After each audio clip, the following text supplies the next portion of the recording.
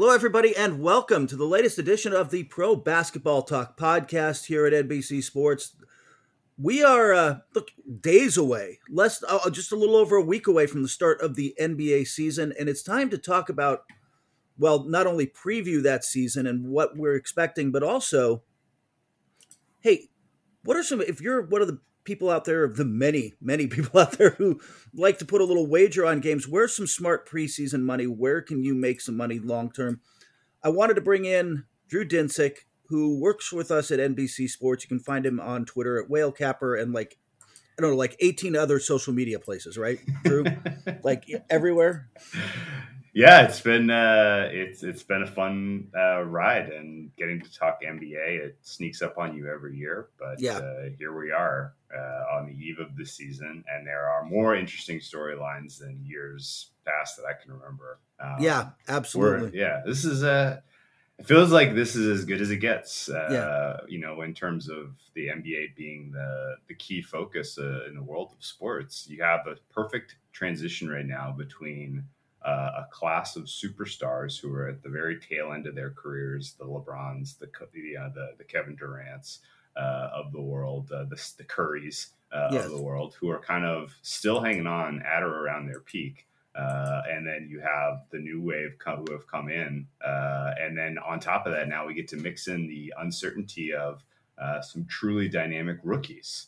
And so this is kind of I don't know. My expectations for entertainment factor for this season are sky high. And I think breaking it down from the lens of, what can we expect? How do we want to attack this from a betting perspective? Those are the key questions I'm asking myself right now. So excited to kind of talk through this and get some of your perspective as well. Looking forward to it. And obviously you can tell Drew, I love having Drew on because he just knows the game. This isn't like, yes, he's trying to make some money. We'd all like to make some money, but he just knows and loves the game. And always leads to a fun conversation. In fact, we'll start with some of that uncertainty because I spent most of my yesterday and this morning and frankly a little time before that trying to write out my Philadelphia 76ers season preview. And I literally put this off as long as I could because I was hoping there would be some sort of resolution, some sort of direction.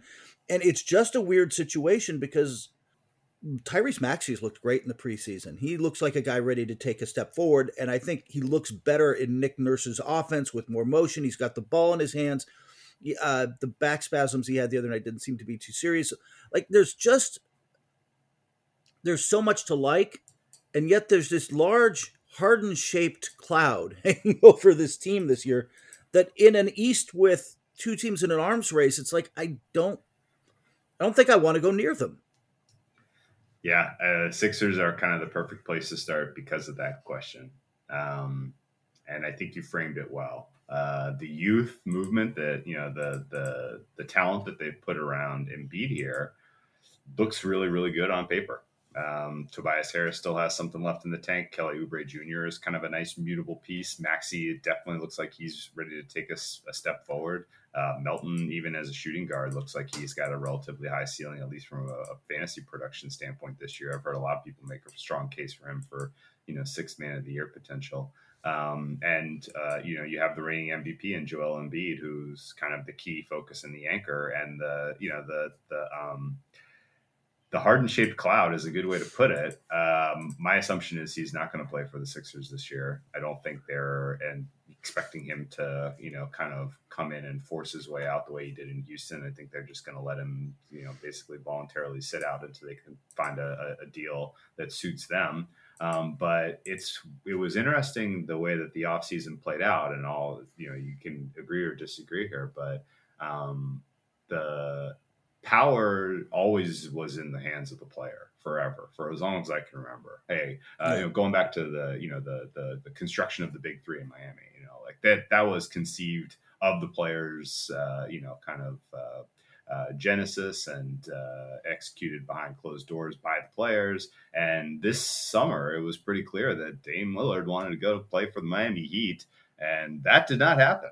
And that was a little bit of a power shift in terms of who's making calls. And when you look at the haul ultimately that the Blazers got, now it's not going to help the Blazers win games this year.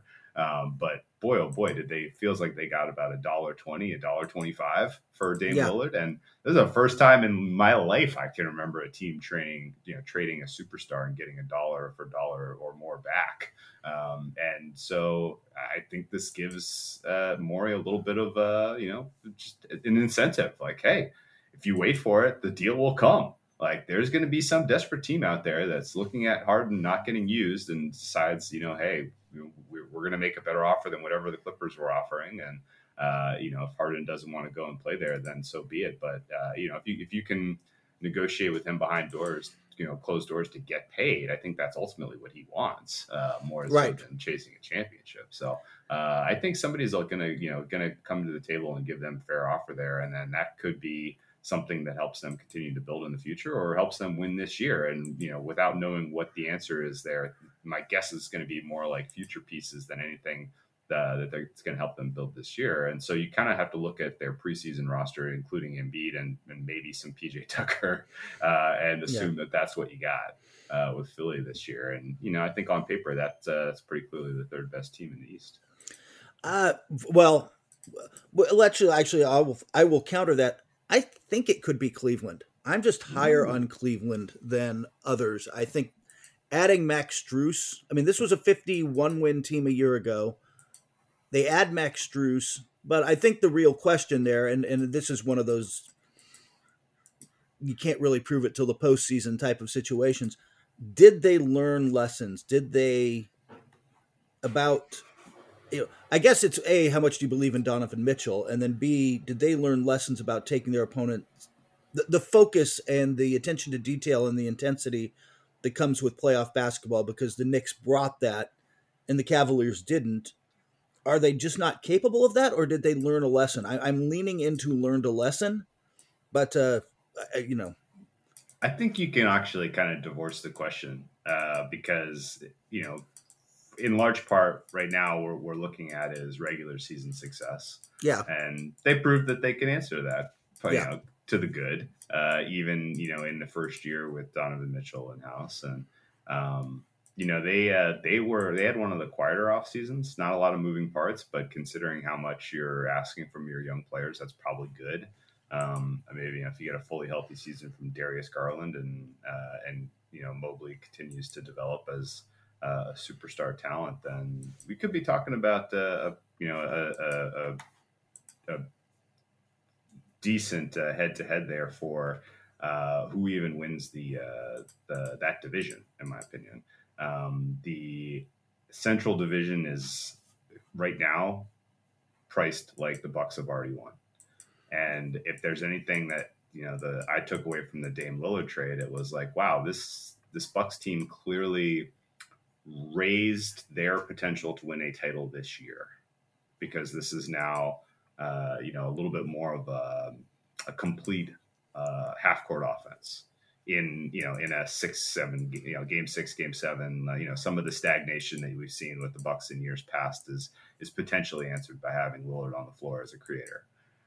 That doesn't really help them in the regular season, though, because they have completely cleaned out the depth in this team. And, I'm assuming that there are maybe still moves to be made to help fortify some of the deeper parts of this roster. But we're looking at right now, like there could be a lot of minutes from a lot of guys who don't necessarily belong on, an Eastern Conference champion contender who are going to have to backfill here until things get kind of worked out in terms of depth here. So, do the Bucks start slow? Do they leave the door open for the Cleveland Cavaliers to steal the Central? I think that's a very, very fair question to ask as we sit here on the eve of the season. And the price would lean me in the direction of taking a shot on the Cavs. If they do put it together, if everybody takes a step forward together, if Bickerstaff is, the coach we know he can be in the regular season, can the Cavs win 55 games? Sure, absolutely.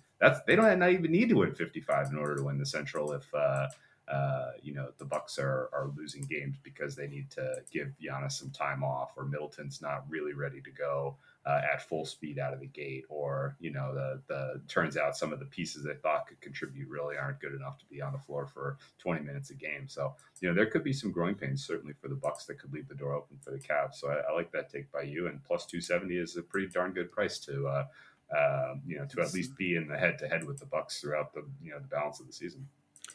I will say I did see the Bucks in person. By the way, you're discounting the great Sixth Man of the Year campaign from Grayson Allen. Oh, that's good. But I did see the Bucks in person. I was at the game that Lillard and Giannis played, and Lillard said afterwards, it just makes the game so simple. The amount of spacing Giannis gets when Lillard is one pass away, it's just, I think, again, it's preseason, but you can see he's like, I'm not used to this. I'm not used to having this much room to move, let alone Lillard kind of getting the same, because it's like, it was weird. It's a preseason game. They're like, they blitzed me. They blitzed me on the first play with two guys, and I'm like, it's the preseason, but okay. He's like, so my release valve is Giannis. They're going to be nice. They're going to be really dangerous to work with. The other one I'm curious, NBA awards. That's a tricky thing to bet, but Evan Mobley has a legitimate shot at Defensive Player of the Year, and if you think so, you can get him at plus 600. Like that's over on DraftKings. So that's a really pretty good number if you really believe he can do that. Yeah, I have no doubt in his ability to be an elite defender. Let me just pull up my direct comparisons between JJJ and Mobley from last year, because I thought it was a much closer race than the voters ultimately decided. Jackson, he was fairly, I thought, getting dinged for just his availability because he was fouling out so often. But Mobley has had a more successful first two seasons than any of Jackson's first three.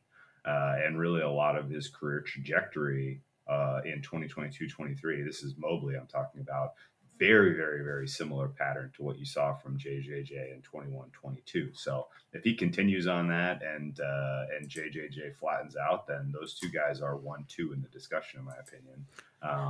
Some of the other guys who were in the mix last year, Brook Lopez, another year past. Giannis obviously is capable of being an elite defender, but it's somewhat unclear what he wants his regular season role to be.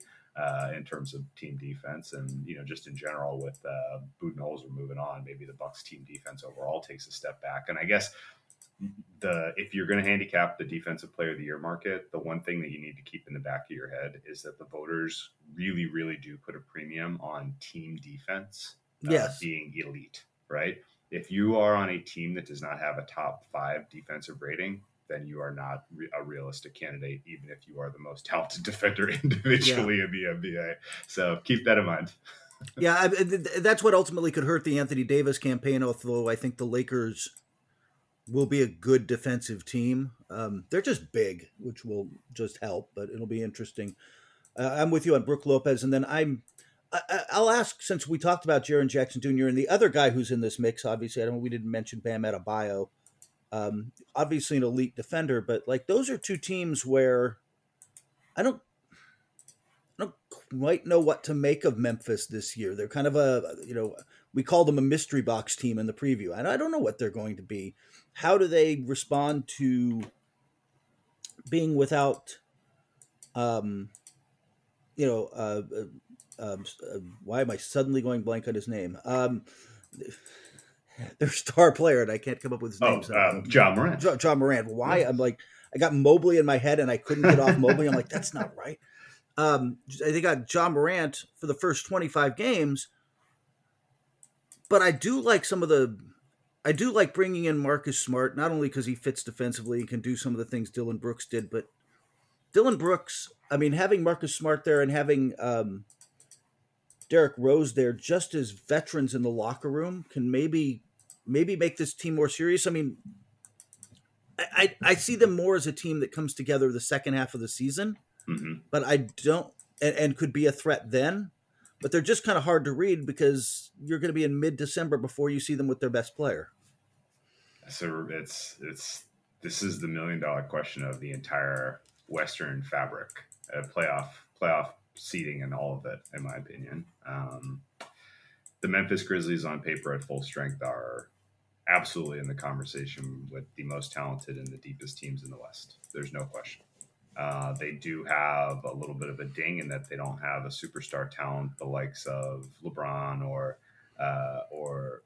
Curry or specifically Nikola Jokic or yeah, Curry. Like, yeah, so you get to the end stages of a playoff series, and it's not obvious to me what Memphis is going to do in terms of generating offense. You know, when things boil down to you just have to have a guy that can take over a game in game 5, 6, and 7 of the series, then I worry a bit about Memphis. But as a regular season team, and then maybe even as a regular season juggernaut, at full strength, these guys look unbelievably good on paper. Desmond Bain, I would expect to take another step forward. He is a rising star. yes, Jaren Jackson Jr. similarly, if he continues on his progression, he's going to be a monster this year. If he just flattens out, he's going to be amazing. I do have the questions, but the questions are that are swirling. You know, what do you get out of Marcus Smart in terms of leadership, in terms of offensive contributions? yeah. What do you get out of Steven Adams? Is he ever going to be healthy again? And then some of the depth pieces like Luke Kennard, how many games are you asking him to start? Who are your backup bigs? Like, Yes. you have this mix of guys who are all have shown flashes. Aldama, yeah, Williams, you've got like Tillman, guys I like, Aldama. but Yeah, they've all shown flashes. I don't know. Any of those guys going to step up? But if they do, then all of a sudden you're this monstrous deep team. You're going to win a ton of regular season games. And then if John Morant is available for you in the playoffs, maybe he's your guy. He's your superstar that takes over games end to game. But it was pretty. I was heavy Memphis last year against the Lakers in that series, and after game one, I pretty much ripped up my ticket. I knew it was over. Not just because the Lakers won, but how they won, and the fact that they basically just said, "Okay, Ja, you want to try your acrobatic around the rim with Anthony Davis in the way? Then best of luck to you." And it was, he didn't have a plan B that worked, and so they need to grow, and he needs to particularly develop some of his his diversity in his game offensively, especially for them to succeed. But right now, I would make the Grizzlies the clear number 3 after the Nuggets and the Suns in the Western Conference in terms of regular season win expectancy. And so with that comes, the expectation that they're going to win their division, and I think that's a fair ask, even missing Morant until December. It's a big number. Actually, are there some under overs you like? And I'll give you the one that jumped off the page when I saw it. Sure. Toronto over 36.5. I just don't think they're that bad. Like, they're not. They're weird.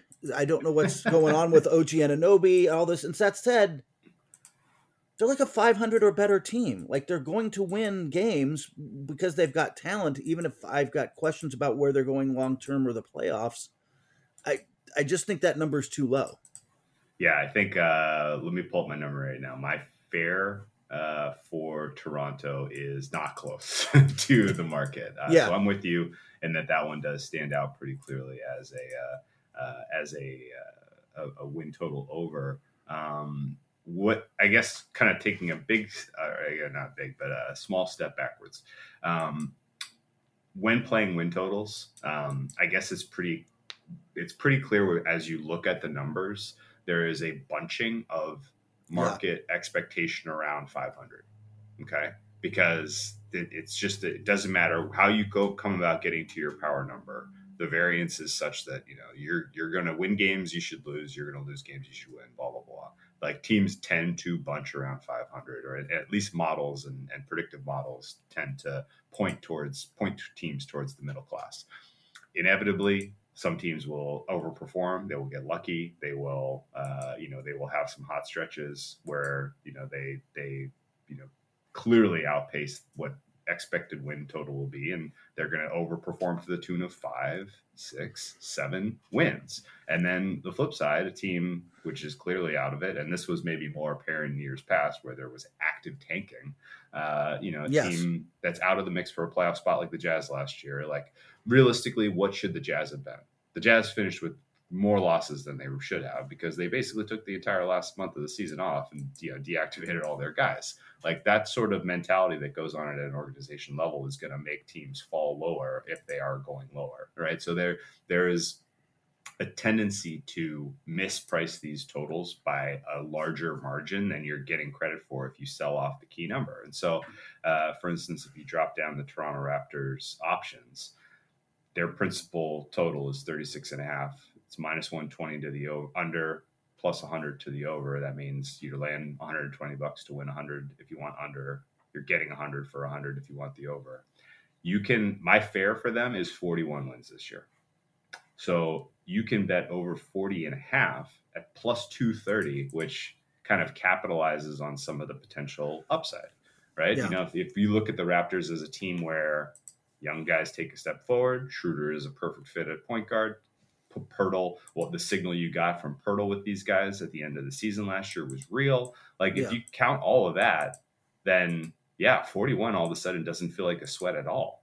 And then the other side, if they have some injury bad luck, if they don't have the depth that we were expecting, and if the coaching is not as good in the absence of Nick Nurse, maybe then the under is pretty clear. But either way, you're taking a pretty high upside bet, in my opinion, if you're trying to get them into the 40 win range. And so the over 39.5 stands out to me at plus 185, and over 40.5 stands out to me at plus 230 as ways to kind of, if you're going to put your money to work for you over the balance of the season, go for the more ridiculous upside. And honestly, in this exact vein, if you're going to swing for the fences, do it in the East. The West is so good. And the East, somebody is going to step up into that 5, 6, 7, 8 range. And if you're picking teams like that, I would circle the Magic. I would circle the Raptors. I've even flirted with the Charlotte Hornets as a potential team that could kind of make their way into that 40 win range. I think if you're kind of on the bubble for the play-in, teams pushing for those wins late in the season to kind of jockey for the seeding in the play-in is going to be a real thing. You got a lot of teams that have young players that are expected to win now. There's no Wemby to tank for this year. Yeah. There's guys whose jobs are on the line if they don't start winning. So, I think, the Magic, the Hornets, the Raptors, those are the three I would swing for the fences on to the good. Hornets over 35.5 is plus 250. The Magic, the secret is out on the Magic, by the way. People, the Magic are one of those teams where I think people are realizing they're actually going to be legitimately good this year. Yeah, so there's a little bit of a premium already built into the Magic. Just know that before you go look at the books right now. But I think those are the teams that I see that have realistic potential to surprise to the good in a relatively soft Eastern Conference. And I guess you agree with the framing there that the East is yes, definitely weaker than the West. I think two things there. First off, I completely agree with the framing, because the challenge with the West, and later this week I will have my my tiers out, just ranking them by I'm using championship tiers, contention, but it's playoffs or bust, whatever. Let's count this out.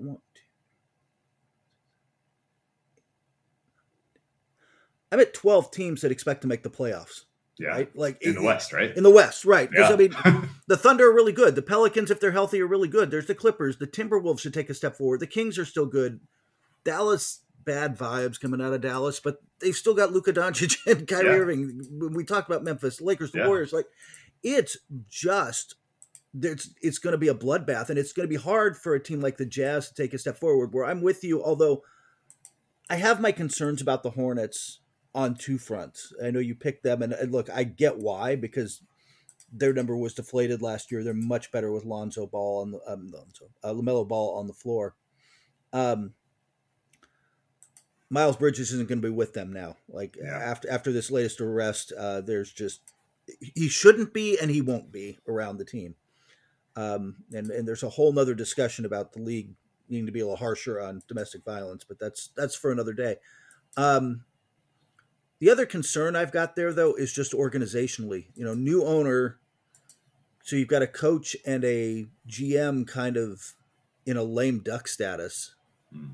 I just wonder if that starts to weigh on them a little bit. If that kind of organizational uncertainty costs them at some point. Entirely possible. Yeah. I mean, in that vein, yeah, like I was saying, there's clear as some organizations where winning is going to be a compulsory to keeping your job, and Yeah.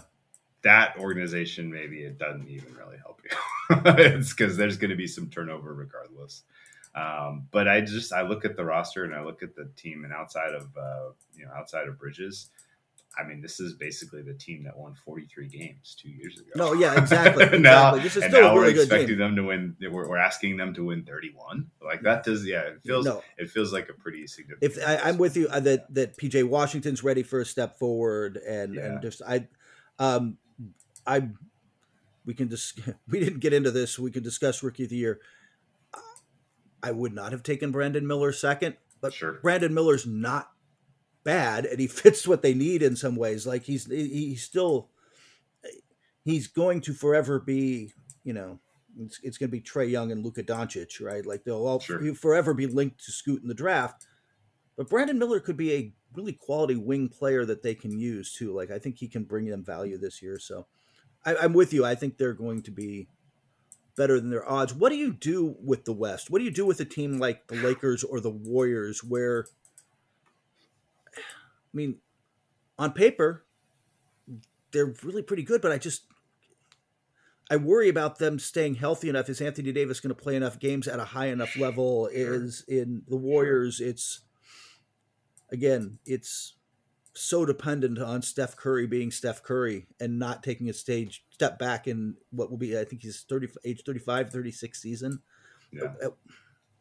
So I agree with your commentary on there being 12 teams in the West who expect playoffs. And if you didn't already know the math, only 10 teams, including the play-in teams, get in. Yeah. And then of those, of course, only 8. And so, there are going to be 4 teams who are very disappointed with their outcome this year. They're going to have a tough time kind of communicating to the fan base what went wrong, considering the talent on these teams. I'm looking squarely at the likes of the Timberwolves, the Pelicans fall into that mix. The Kings fall into that mix for me. I think everybody's a little hesitant to say it because it was such a good story last year. So good. And I want to see them do well, but I don't see where they I saw them in person during preseason. Yeah. And my reaction was it's the same Kings. They will be very good on offense. Even in the preseason, you're like, oh my God, their defense is just not good. Mm-hmm. And if you stay flat, I'm not sure that that's good. And they also had incredible injury luck last year. They really were incredible luck. I'm worried about them taking a step back and I got to say, by the way, I got a lot of crap from Kings fans back when the trade happened that brought them Sabonis. I'm like, is a good short-term move. It will end your playoff drought, but I would rather have Tyrese Halliburton long-term and build that way. I fear this is the year that for those fans that kind of thing comes to fruition because we didn't talk about it, but I like the Pacers in the East too. I don't know. Ooh, that's a nice hot take. So I guess, you can pretty clearly tier the West, in my opinion, where you have the teams that, not expecting much is pretty clearly the Blazers are the lowest power rated team. And then I would put Spurs and Rockets on the next tier. So those 3 teams not realistically competing for a play-in. And then you have the teams that are going to disappoint. Putting the Mavericks in that conversation is fine with me. Putting the Timberwolves in that conversation is fine with me. Putting the Kings in that conversation and the Jazz in that conversation, those are probably your 4 teams that are going to miss out. Pelicans, I would have on the cusp of that just because of the potential for injury, and just health. Clippers, I would put on the cusp of that. Just same kind of conversation. Player availability scares me. And then everybody else, I think, is pretty clearly in the tier of outside of a major injury. This team is going to be in the top 6. The Lakers and the Warriors are probably the 2 highest profile of those 2 teams. And I think their win totals are probably set pretty fairly. Like they're both sitting at 47.5 right now. And I want to be a little bit I want to buy a bit on the Lakers at 47.5, and I want to sell a bit on the Warriors. But this is shades of gray here. I mean, I think the Lakers kind of coming in right around 48, 49 is what I expect with median projection for them. Warriors, I have them coming around 45, 46. And if Draymond Green was healthy to start the season and we knew we were going to get full production out of him, maybe I'd feel a little bit differently about the Warriors. But they're going to probably take 10, 12 games to sort of figure things out here at an extended preseason, and that could be enough to keep them under their total. But the Warriors, the Lakers, and honestly the Thunder, all kind of in that middle class. They are clearly in the mix for a top 6 playoff seed, and then I have the top of the West clearly defined as Nuggets, Suns, Gap, Grizzlies, and then Gap and everybody else. Let's talk about the Suns for a second. You've got them as contenders. You think that let's put it this way, and I've struggled with this when I'm putting together those tiers. I right now have them as contenders, but they're a contender. I've got, first off, regular season with Durant and Beal and Booker and the guys they're going to win a lot of games. My questions ultimately are depth and defense. Yeah. And I don't think that's going to matter. It might not matter until you're, in the second round of the playoffs with them because they've just got so much other talent. But I guess you've got to put them in that contender status. Yeah, and it's weird to have any kind of degree of confidence with this because we just haven't seen these guys play together that much in the regular season. But we haven't seen them play together at all in the regular season. But we really just haven't even seen them play that much. We haven't even seen how Booker and Durant are going to comport each other, how they'll complement each other over the balance of the full season. So there's a lot of uncertainty surrounding the Suns, but I think if you are coming into this season with anything less than high confidence that this is going to be an elite offense, then you need to redo your numbers. Exactly. Because this is going to be this. If the Suns finish outside the top 3 in the NBA in terms of offensive efficiency this year, I'll be blown away. They fit together very well. They, in my opinion, at least, are going to be able to, complement each other on the floor in crunch time. This is Beal, Booker, and Durant in particular. And I don't have a strong opinion about what Frank Vogel is going to get out of these guys defensively when it comes to playoff time. But this is a team that literally is just hold on for dear life. And hope that they don't score 30 on a given night if you are finding yourself matched up against them at full strength in the regular season.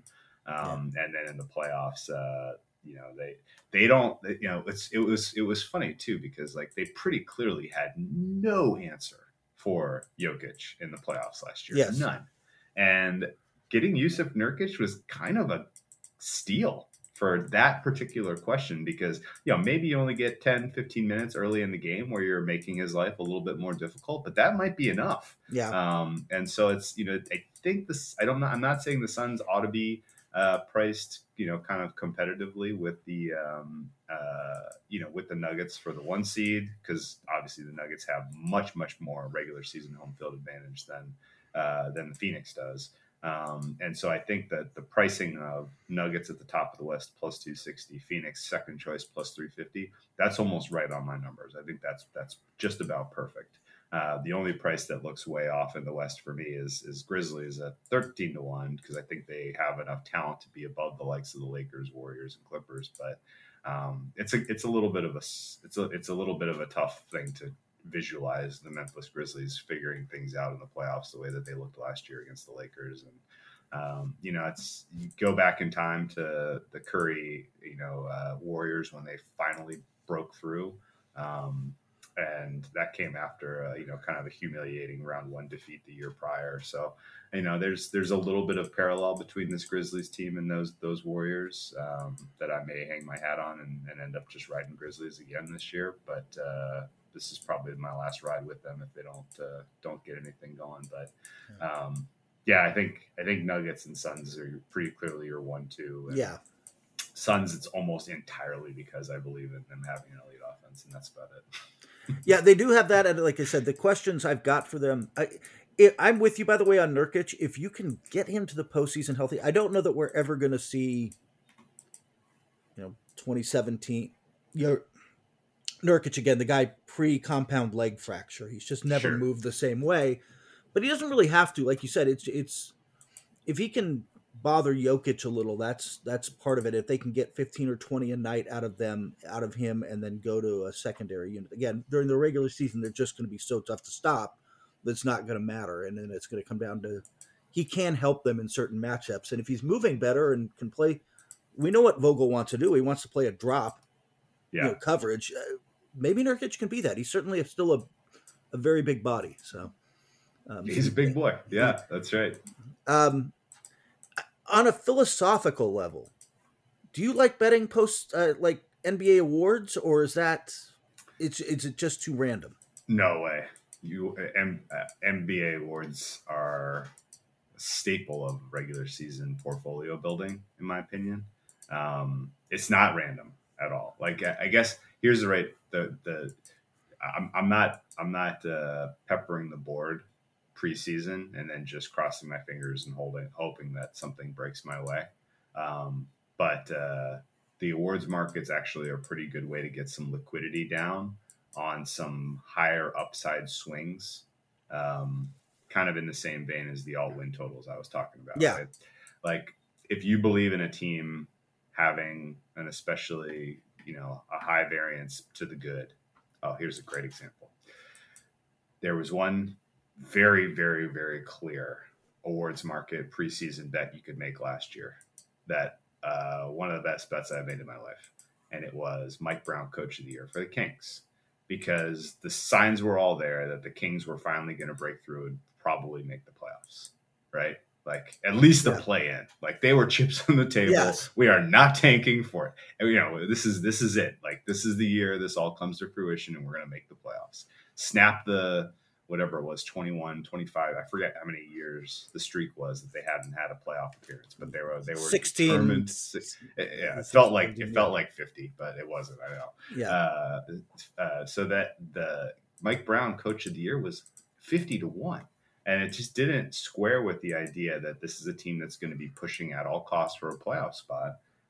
And it just so happened to, that they ended up way exceeding expectations, getting a 3 seed, and he was a runaway winner for that award market. And, I definitely was kind of keeping an eye after I had my stake down preseason at 50-1. I was keeping an eye on that market throughout February, January, April, because a lot of times it's not how you start, it's how you finish. People that are subject to recency bias, and if you have an especially strong month of February and March, you can leapfrog other players who were better than you in October, November, December, or their coaches. And so it was pretty clear. I had to do some balancing and find other angles to make small bets to cover my potential.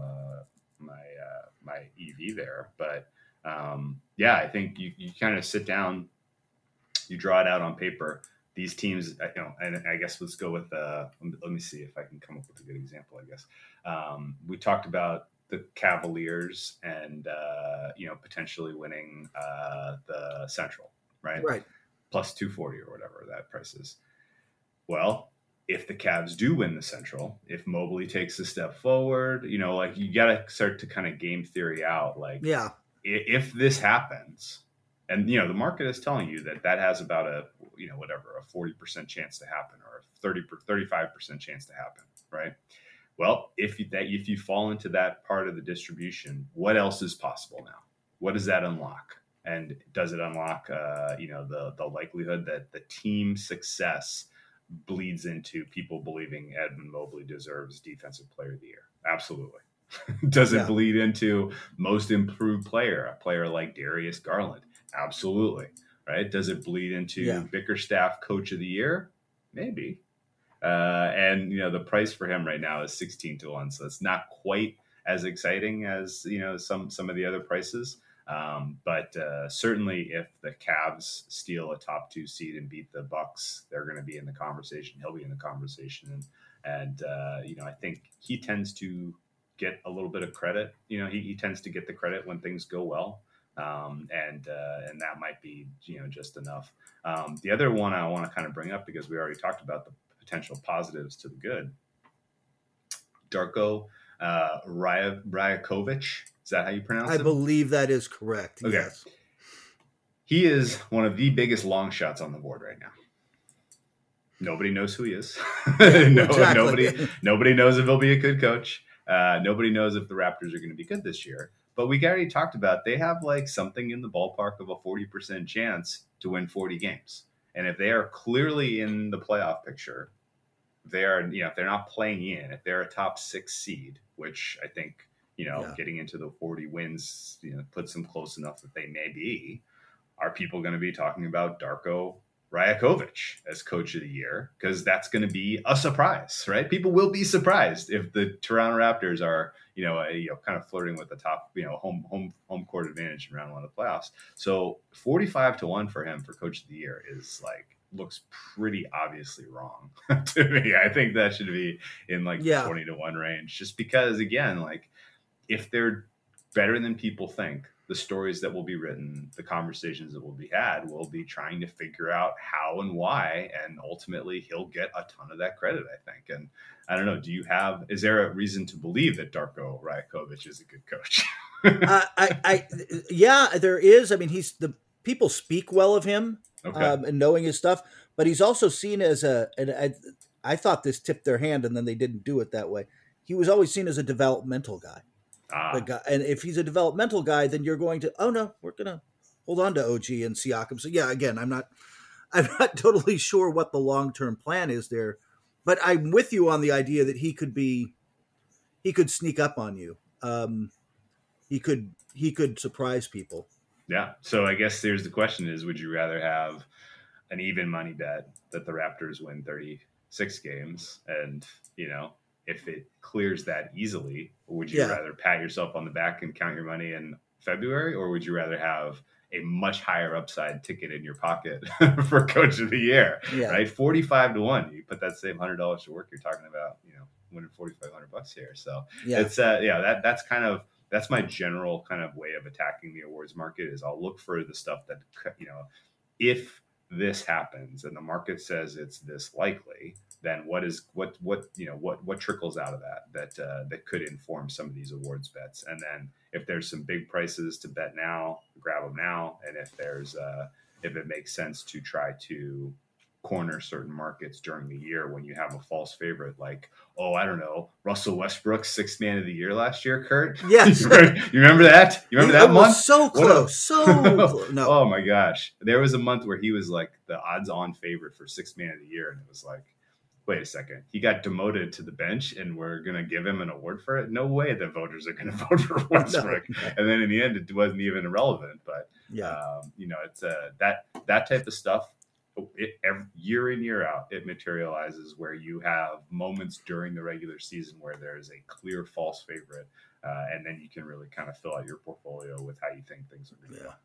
Yeah, I'm curious. I will tell you the guy I just was looking up the odds on because my early pick for most improved, which Cade Cunningham.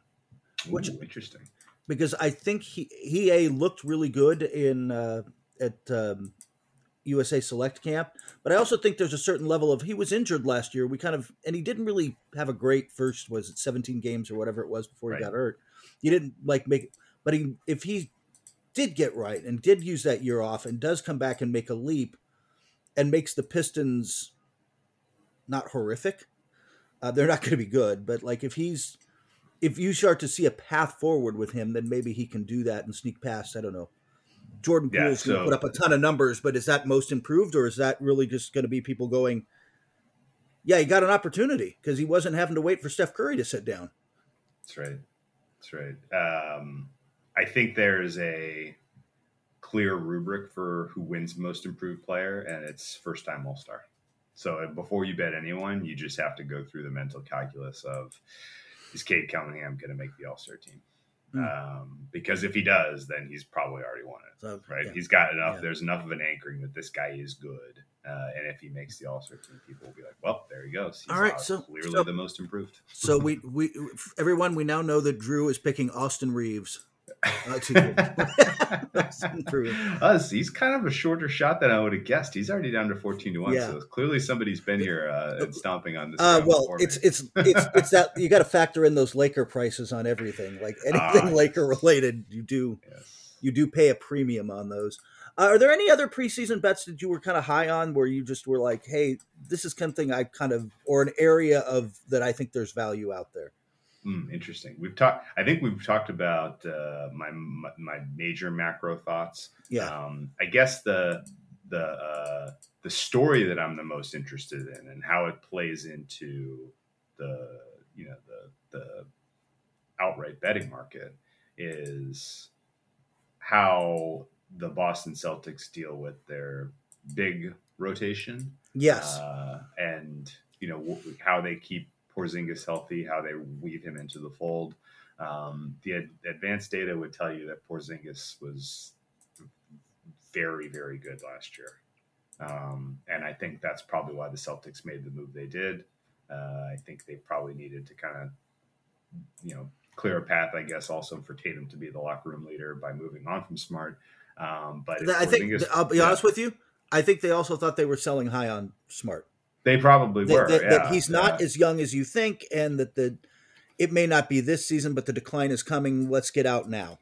It's not crazy, yeah. And they had redundancy at the guard position, and the first deal that was floated was going to get rid of, rid them of Brogdon, who they really wanted to move off of for whatever reason, which spooks me from a medical question mark standpoint. But yeah, Porzingis had his best season as a pro last year, and it was by a lot. And he is now kind of in rare air in terms of the advanced stats.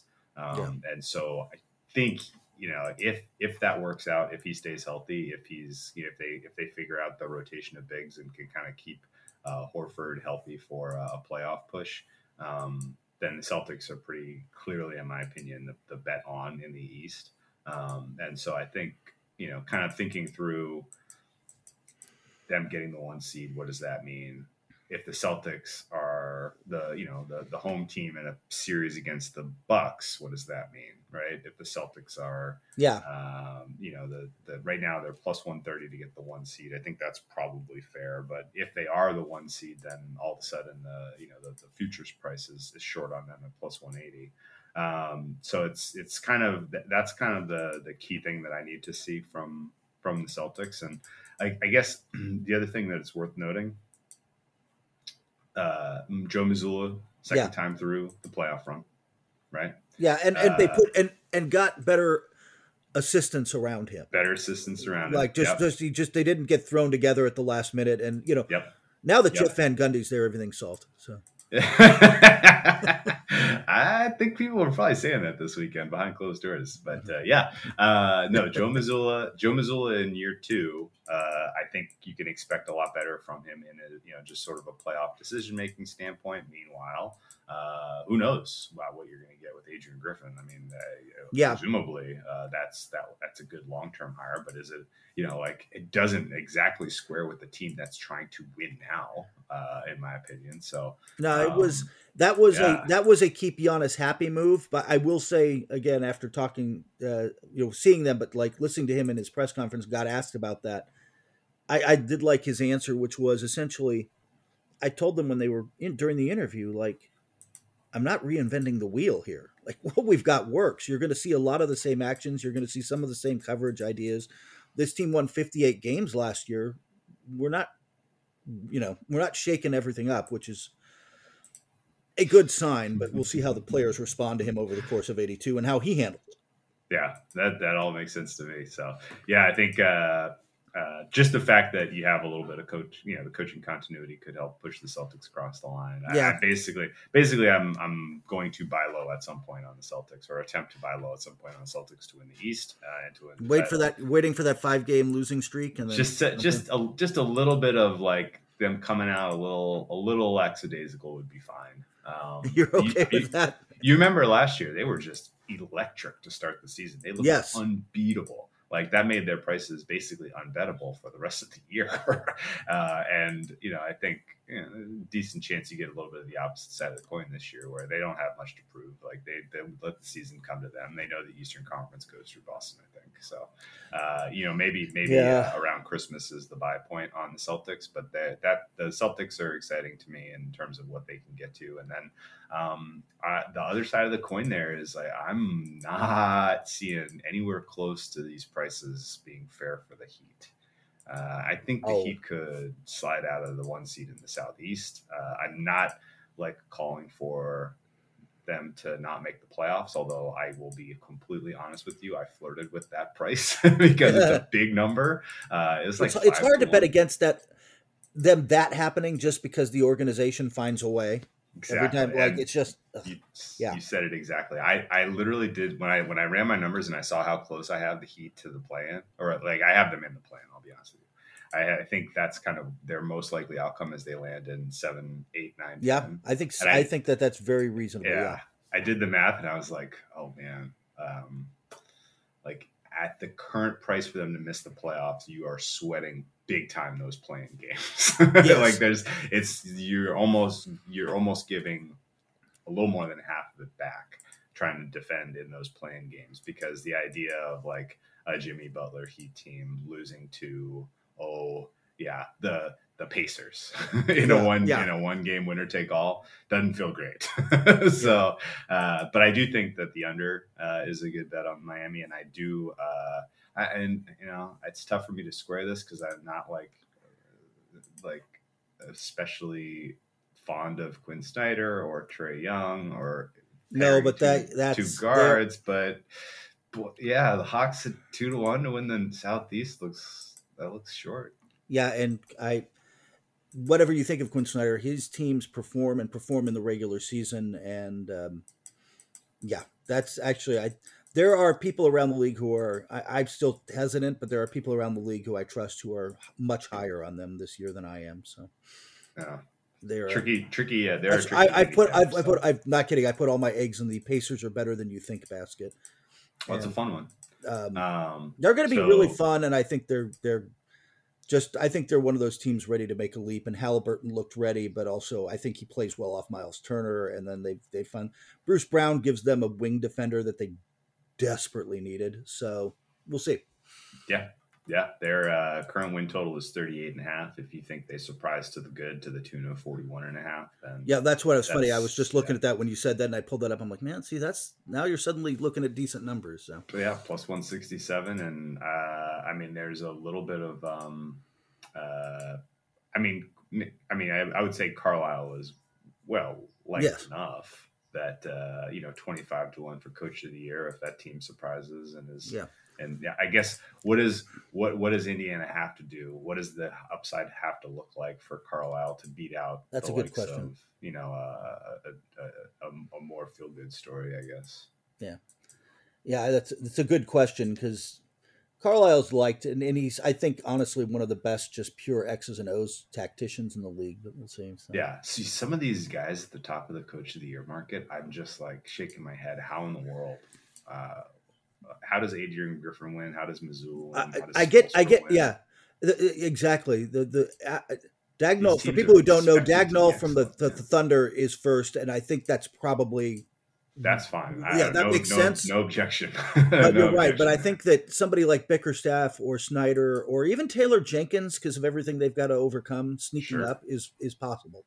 Sure, absolutely, yeah, absolutely. And so, when you have a team that's expected to be excellent, like the Bucks and the Celtics, and expected to be very good, like the Heat, basically you can put a line through those coaches and Coach of the Year because they have to do an absurd over. Yeah, it's got to be a 73. It's got to be 73 win Warriors for you to Yeah, right. Yeah, I'll be fine going on the record that that's not happening this year. You feel safe with that one? It's fine saying that, yes. There's some good teams out there. There are not the 2017, 2015, whatever year that was, Warriors. Yeah, the team with the most regular season wins this year, I would set the over-under at 63.5.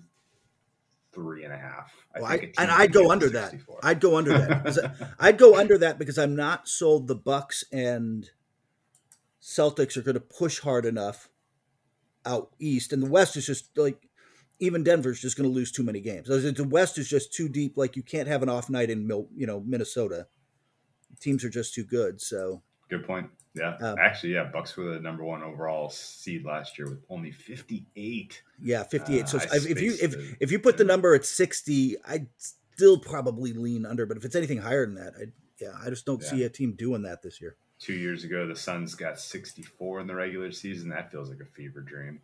Gosh, I forgot about that. That was the 2 years prior. We can't really compare. Yeah, that gets Bucks weird. Got 60 when you go back to the 18-19 season. Yeah, so yeah, I guess 65 for the Rockets in 2017. I guess it's more rare than I realized. So I'm way over.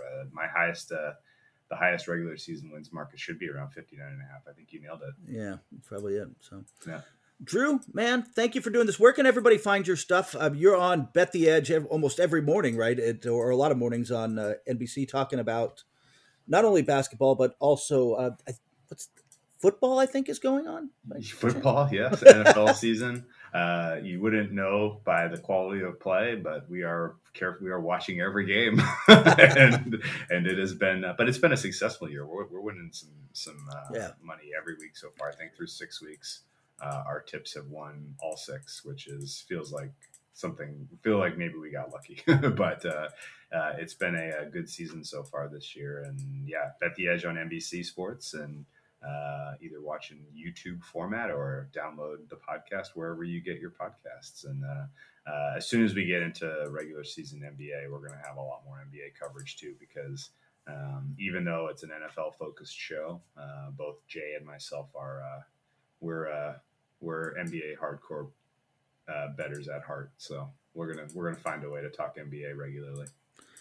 It's definitely something worth watching for bettors or people, frankly, who just want information. These Jay and you and the whole group of you have been on fire. In fact, I almost took Indiana under 6.5 last week on a suggestion from one of you, and would have lost on a trick play and just been pissed. So classic. So yeah, it would have been one of those bad beats I just would have been mad about for a week. So all right, man. Thank you, Drew, for doing this, everybody. We will be back later this week with Mark Medina to talk again, just NBA preview stuff and talking a lot about the overcrowded West. Thanks everybody for listening, and we will talk to you soon.